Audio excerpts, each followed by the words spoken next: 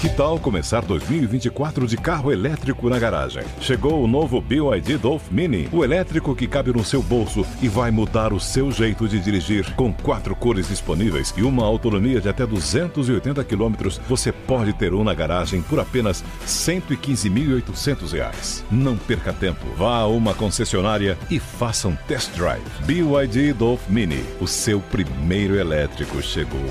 No trânsito, escolha a vida.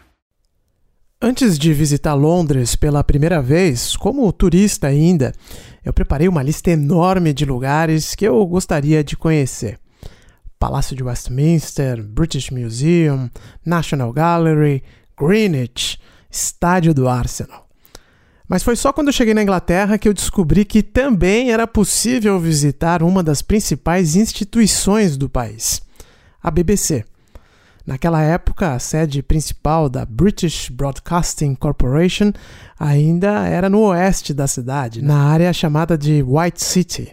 Descobri o número de telefone central, liguei lá com o meu inglês macarrônico de então e consegui agendar o tour pagando algumas poucas libras. Entrar no Television Center acabou sendo o auge da minha viagem a Londres. O complexo era muito icônico.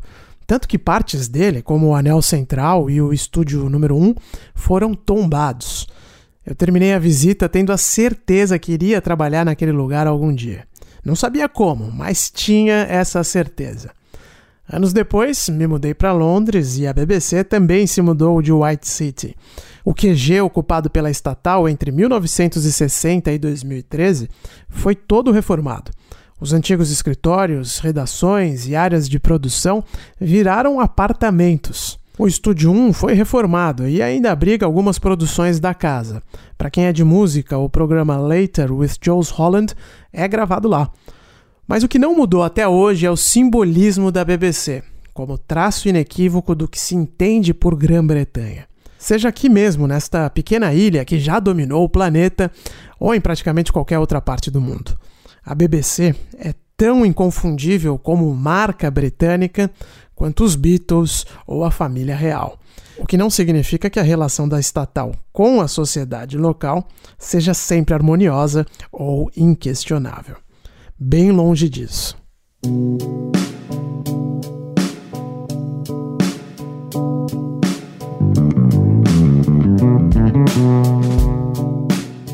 Eu sou Ulisses Neto e esse é o podcast Londres Real, um programa semanal gravado direto da capital britânica.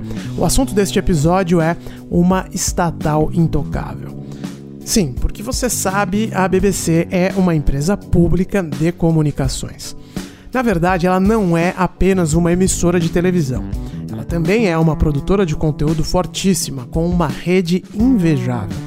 São 10 canais nacionais nos 4 países que formam o Reino Unido, 40 emissoras de rádio, diversos serviços de internet, estúdios de produção cinematográfica e por aí vai. E tudo isso tem como fonte prioritária de financiamento o dinheiro público, a chamada license fee. Todas as residências britânicas são obrigadas a pagar esse imposto anual de 157 libras e 50 centavos, o que dá mais ou menos R$1.000. Existem algumas poucas exceções, mas a regra é, se você tem televisão em casa ou acesso à internet, você tem que pagar. Até cego paga, né? Cego paga metade. Tá ouvindo? A gente pensa em BBC, é um complexo, né? São rádios, são tudo. Inclusive, as críticas que se fazem à BBC, que ela é grande demais, às vezes, que ela é anticompetitiva. Esse é o Fernando Duarte, jornalista brasileiro radicado em Londres há muitos anos. Ele formou família aqui, tirou a cidadania britânica também. Aliás, o Duarte foi o primeiro colega jornalista que eu conheci na Inglaterra em um distante ano de 2010. Na época, ele trabalhava como correspondente do jornal O Globo.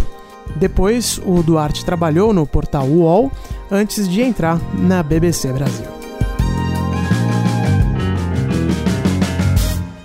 A história é essa. Eu trabalhei para o Guardian durante muitos anos, mas praticamente só produzia material esportivo para eles, porque era o interesse. Eles tinham um jornalista brasileiro que falava inglês, escrevia inglês, numa época que o Brasil, em termos esportivos, estava na crista da onda. Infelizmente, eu não tive a chance de explorar outras vias. A BBC Brasil me chama em 2014, qual foi a data? Acho que foi outubro de 2014, porque tinha uma rotatividade de funcionários. O processo de contratação da BBC, que aliás é uma coisa que a gente pode até discutir, ele é muito assim regrado, né? Você não contrata de uma hora para outra, então tem muita chance de você fazer trabalho freela. Eles têm o que eles chamam de casual, né? De contratos casuais. E foi um desses que caiu na minha mão. Era para ficar 2 meses e eu nunca mais saí. Eles iam renovando, até que abriram vagas mesmo, autorizaram a abertura de vagas na BBC Brasil, e aí eu tive que aplicar como se eu fosse um desconhecido, tive que disputar com todo mundo, né? Eu fiz esse processo também em 2011. Como disse no início do episódio, eu já cheguei aqui, né, convencido de que a BBC era o meu lugar.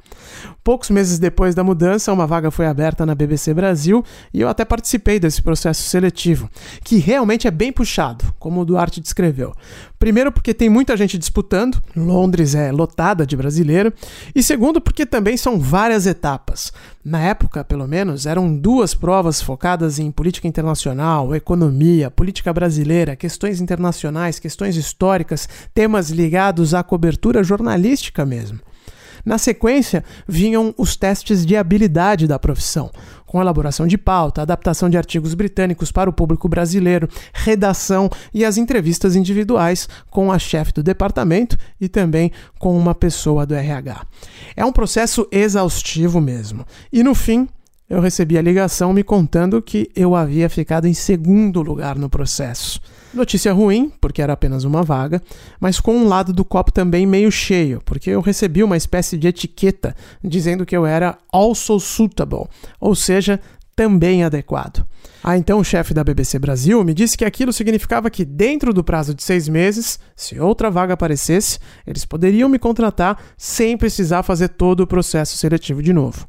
E de fato isso aconteceu. Alguns meses depois eles me chamaram, mas, como dizem os ingleses, that ship has sailed. Eu já estava envolvido em outras coisas e decidi que aquele não era o momento de entrar na BBC. Mas o Duarte deu continuidade à carreira dele dentro da emissora. Ele trabalha lá até hoje em um departamento do Serviço Internacional. Entrei na BBC Brasil em 2015, fiquei lá até outubro de 2017, quando eu fui convidado, ou eu meio que me convidei para ir para uma sessão chamada Serviços Centrais, que é uma sessão muito interessante. A BBC tem 44 serviços de língua, né? Fora o inglês. A gente está falando de línguas grandes, como português, espanhol, chinês, russo, como assim as línguas africanas e algumas línguas da Índia que eu nem sabia que existiam. Esse lugar onde eu trabalho, o Hub Digital, ele produz material em vídeo, em texto, para suplantar esse serviço. Por exemplo, o Serviço Brasileiro da BBC é grande. Tem bastante gente trabalhando em Londres e tem bastante gente trabalhando em São Paulo. É um dos raros serviços que tem escritório em 2 países. Mas o serviço tailandês tem 2 pessoas. Então, a capacidade de alguns serviços produzirem material original é muito limitada. Então, é como se eu trabalhasse numa agência de notícias para os serviços da BBC. E aquilo me entusiasmou muito, que era uma chance interessante de ver como é que seu material podia apelar para outro público. Você não pode chegar com uma pauta que vai só interessar o público brasileiro ou o público espanhol ou o latino-americano. Você tem que ser uma coisa que vai ter uma universalidade, né, maior. Isso é uma coisa importante quando você pensa que o Serviço Mundial da BBC é o que é, né? É um músculo de soft power do establishment britânico, né? De uma certa maneira bem tradicional. E você fazer parte disso, você tá por trás dessa marca, é um negócio interessantíssimo. Esse ponto que o Duarte levantou é extremamente relevante. Por que a BBC tem serviços em 44 línguas diferentes? Por que o Reino Unido investe tanto dinheiro para se comunicar com o planeta? Para entender isso, é preciso conhecer o conceito de soft power, que já foi citado tantas vezes nesse podcast. De uma forma bem simples, soft power é a habilidade que um país tem de influenciar outras nações por meios culturais ou ideológicos. Percebam que até 2010, o World Service da BBC, que inclui a BBC Brasil, por exemplo, não era sustentado pelo license fee, que é o imposto exclusivo da BBC. Quem pagava essa conta, que há uma década girava em torno de 300 milhões de libras por ano, era o Ministério do Exterior britânico. Com a crise financeira e a volta dos conservadores ao poder com um pacote agressivo de austeridade, isso acabou. Hoje o conteúdo que muitos de vocês por aí consomem na BBC Brasil é pago em grande parte pelo license fee também.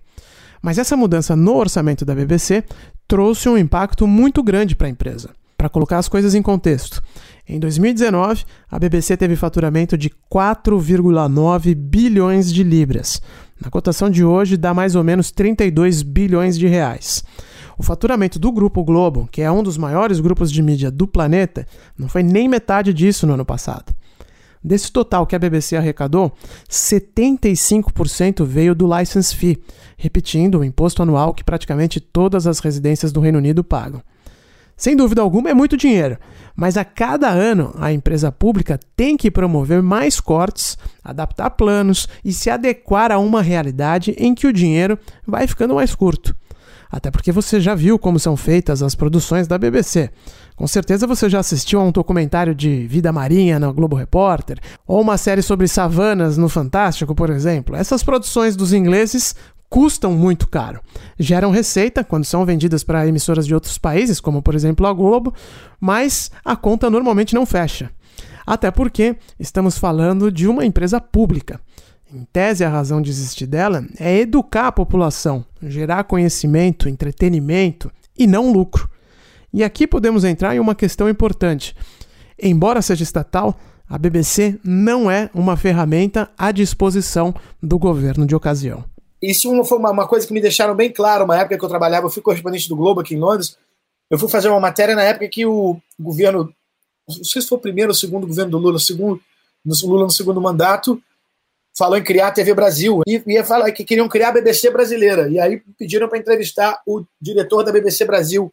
Ele falou, é bom o governo ficar ligado, porque o que a BBC faz de melhor aqui, é muito conhecido aqui, é por encher o saco da esquerda e da direita. A esquerda e a direita reclamam da BBC. Quando isso está acontecendo, é porque a gente está fazendo alguma coisa certa.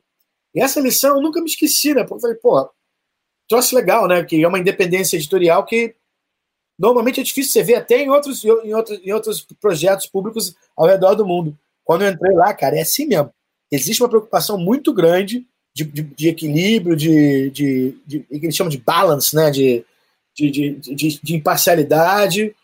Tem gente que diz que não funciona. Mas eu acho que você vai sempre encontrar as pessoas que não estão satisfeitas. Uma coisa que eu percebi é que o que o Américo me disse na época é verdade. Reclamam de todos os lados. O Partido Trabalhista reclama que a BBC, dizendo que a BBC é pró-conservadora, e o Partido Conservador diz que a BBC é pró-trabalhista.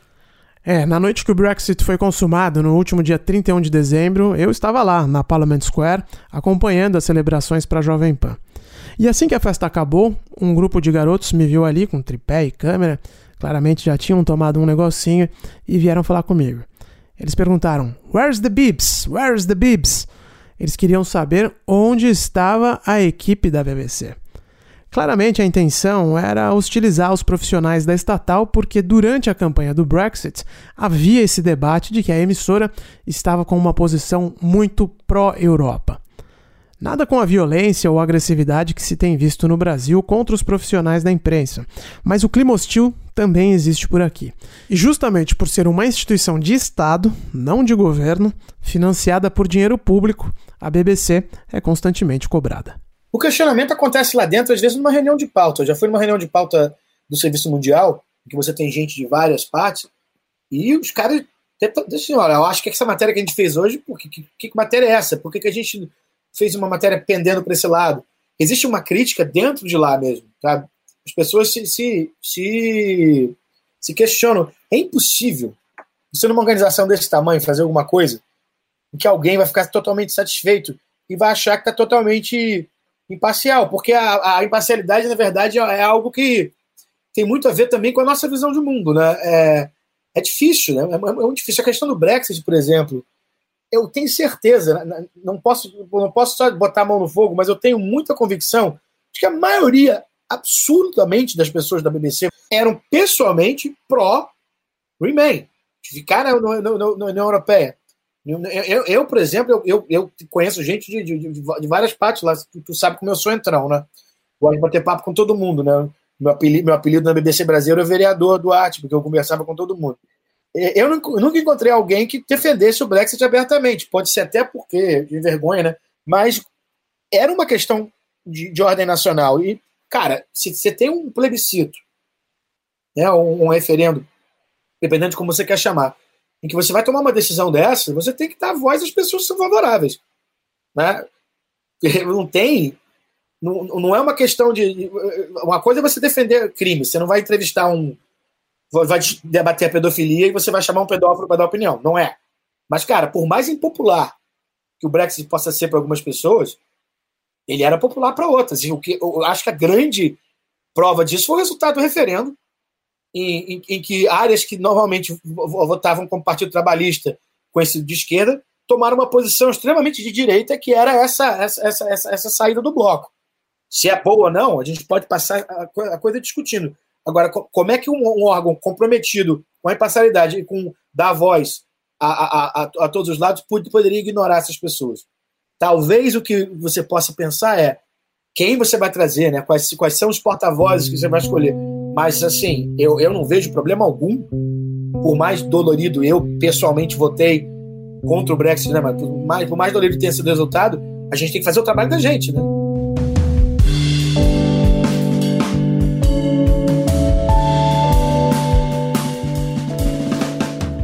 Nessa semana, a BBC anunciou que vai demitir 520 pessoas de um total de 6.000 funcionários. A área mais afetada é o jornalismo. Até figurões estão sofrendo com esse facão. Um dos programas mais celebrados da casa, da jornalista Victoria Derbyshire, saiu do ar. O lendário jornalista britânico Andrew Neil também perdeu seu show. A Rádio 4, que é a referência do rádio inglês com documentários, novelas, jornais, também vai ser drasticamente afetada. As equipes de jornalismo estão sendo integradas e a produção de conteúdos exclusivos para cada braço da corporação será reduzida. Está claro que esse bastião da identidade britânica está em decadência, assim como o próprio país, se a gente olhar bem. Mas a BBC, assim como a Grã-Bretanha, é uma espécie de elefante, e um elefante nunca vai ao chão de uma vez só. A queda é lenta. Tanto que o próprio Fernando Duarte conta que, dentro da emissora, esse clima todo de redução de custos não chega a trazer um clima interno de tanta apreensão assim. O clima é sempre de um pouco de consternação, mais do que de apreensão, eu devo dizer. Porque as pessoas sabem que a license fee ela é atacada há décadas. Mas talvez tenha intensificado um pouco mais depois dos conservadores. Não digo nem só os conservadores, porque o governo do Cameron eu não acho que tenha sido tão belicoso, não. Mas as pessoas sabem que vai ter cortes, há meio com um ar de resignação, protesto em alguns casos. Um programa muito bom de jornalismo chamado Victoria Derbyshire foi extinto, e era um programa que dava uns furos assim, legais, sabe, que tinha umas reportagens que ganhava prêmios. Então as pessoas reclamaram até dentro tem muitas assembleias na BBC em que os chefões aparecem para falar. Agora nem tanto por causa do corona, mas que você podia simplesmente sentar na frente do chefão e interpelar o cara. E eu vi isso acontecer, ou a cara, né? Que tem muita liderança feminina na BBC também. Mas as pessoas estão apreensivas, mas meio resignadas, que talvez a própria BBC esteja se questionando qual é o papel dela no futuro, né? Porque a gente sabe que tudo que depende de governo, de uma certa maneira, e de um imposto, né, é mutável, né? Eu acho o formato da license fee uma coisa muito interessante, porque você meio que tira do governo o poder de influenciar diretamente. A license fee significa que o público, né, o taxpayer, né, o pagador de impostos é que é o teu patrão. Não é sai governo, anda governo. É isso que acontece, na verdade, né? Assim, tem havido muitas discussões. As pessoas querem saber o que vai acontecer, as pessoas obviamente se preocupam com seus empregos, mas eu não vejo um desespero, não. Existe uma resignação do sentido de que nada é imutável, nada fica para sempre, e que talvez a BBC tenha que se reinventar no século XXI e de uma maneira talvez diferente do que se imaginava há algumas décadas. Agora, uma coisa é bem clara: nenhum governo vai querer entrar para a história, nenhum político vai querer entrar para a história como político que detonou a BBC, ou que feriu mortalmente a BBC, feriu gravemente a BBC. Que no fundo, a BBC incomoda porque é importante, né? Não é só uma questão de liberalismo ou de posição política, você não concordar com o financiamento. É porque é um veículo importante. Sim, é um veículo muito importante. Eu iria além, é um veículo indispensável, não só para os britânicos, mas para o mundo. A license fee é uma conta que eu pago sem nem olhar. Tá lá no débito automático, eu não vejo quando cai.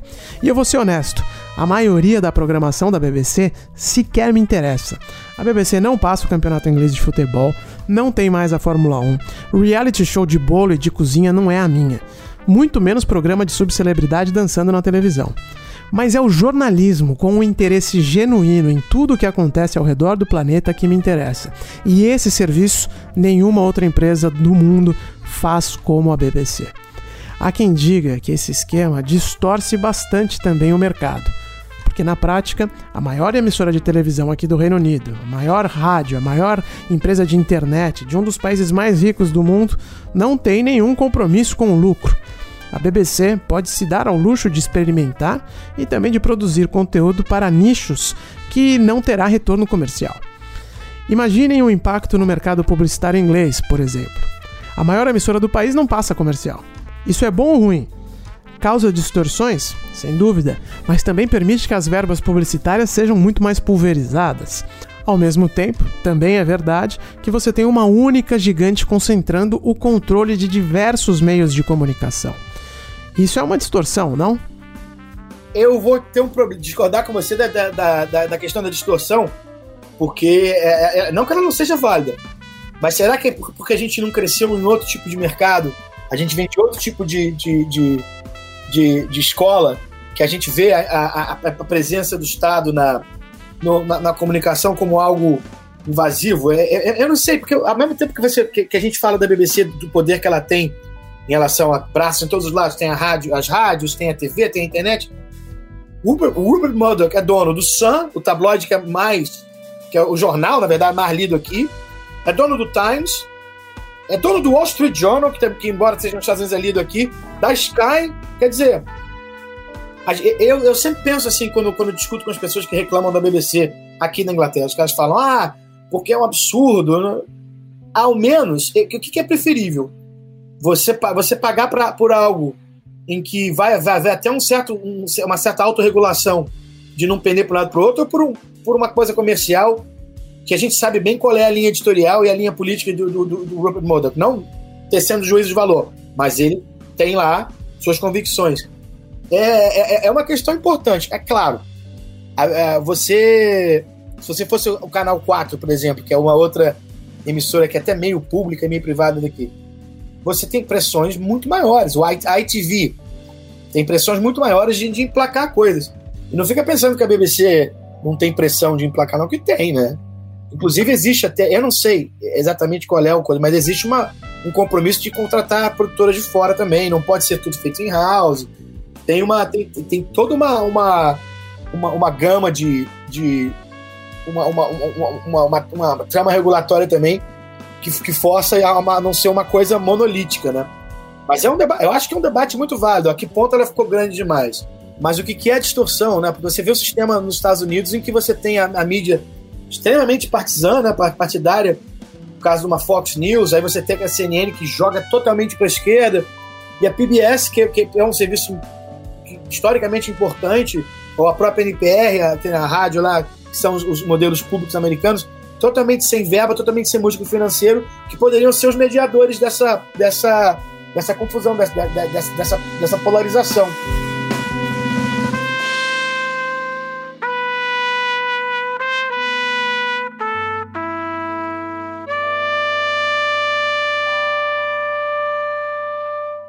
E aqui fica a pergunta para você.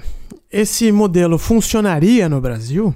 Pagar um imposto exclusivo para uma emissora de comunicação estatal que servisse ao Estado é um sonho que podemos sonhar? pagaria, se morasse no Brasil, eu pagaria, feliz um imposto para que o dinheiro fosse para uma Rede Brasil da vida, uma EBC, como você queira chamar. Eu pagaria feliz um equivalente a license fee, porque para mim é mais confiável do que depender dos aportes do governo, porque é uma questão normal. Se eu sou um político e eu estou bancando uma coisa, eu não vou querer que a coisa se volte contra mim. Eu sou favorável ao modelo. Conhecendo o modelo britânico, eu também pagaria. Mas nem o Duarte, nem eu moramos no Brasil. Então, reconheço que é bem mais fácil opinar assim.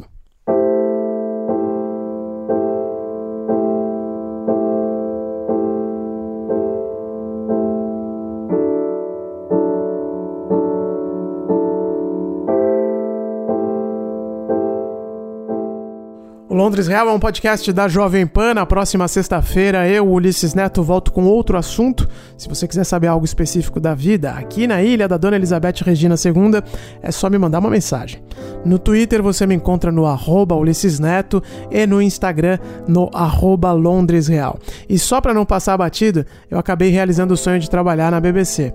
Anos depois do processo seletivo, quando eu não tinha mais o selo de Also Suitable, fui chamado para fazer alguns freelances por lá, por indicação do Duarte, inclusive.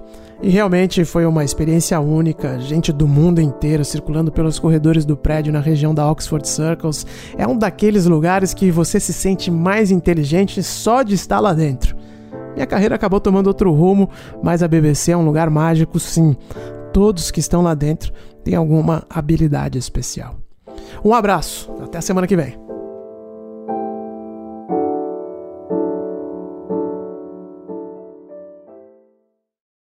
Without the ones like you, who work tirelessly to keep things running, everything would suddenly stop. Hospitals, factories, schools, and power plants, they all depend on you. No matter the weather, emergency, or time of day, you're the ones who get it done. At Grainger, we're here for you with professional-grade industrial supplies. Count on real-time product availability and fast delivery. Call, click Grainger.com, or just stop by. Grainger, for the ones who get it done.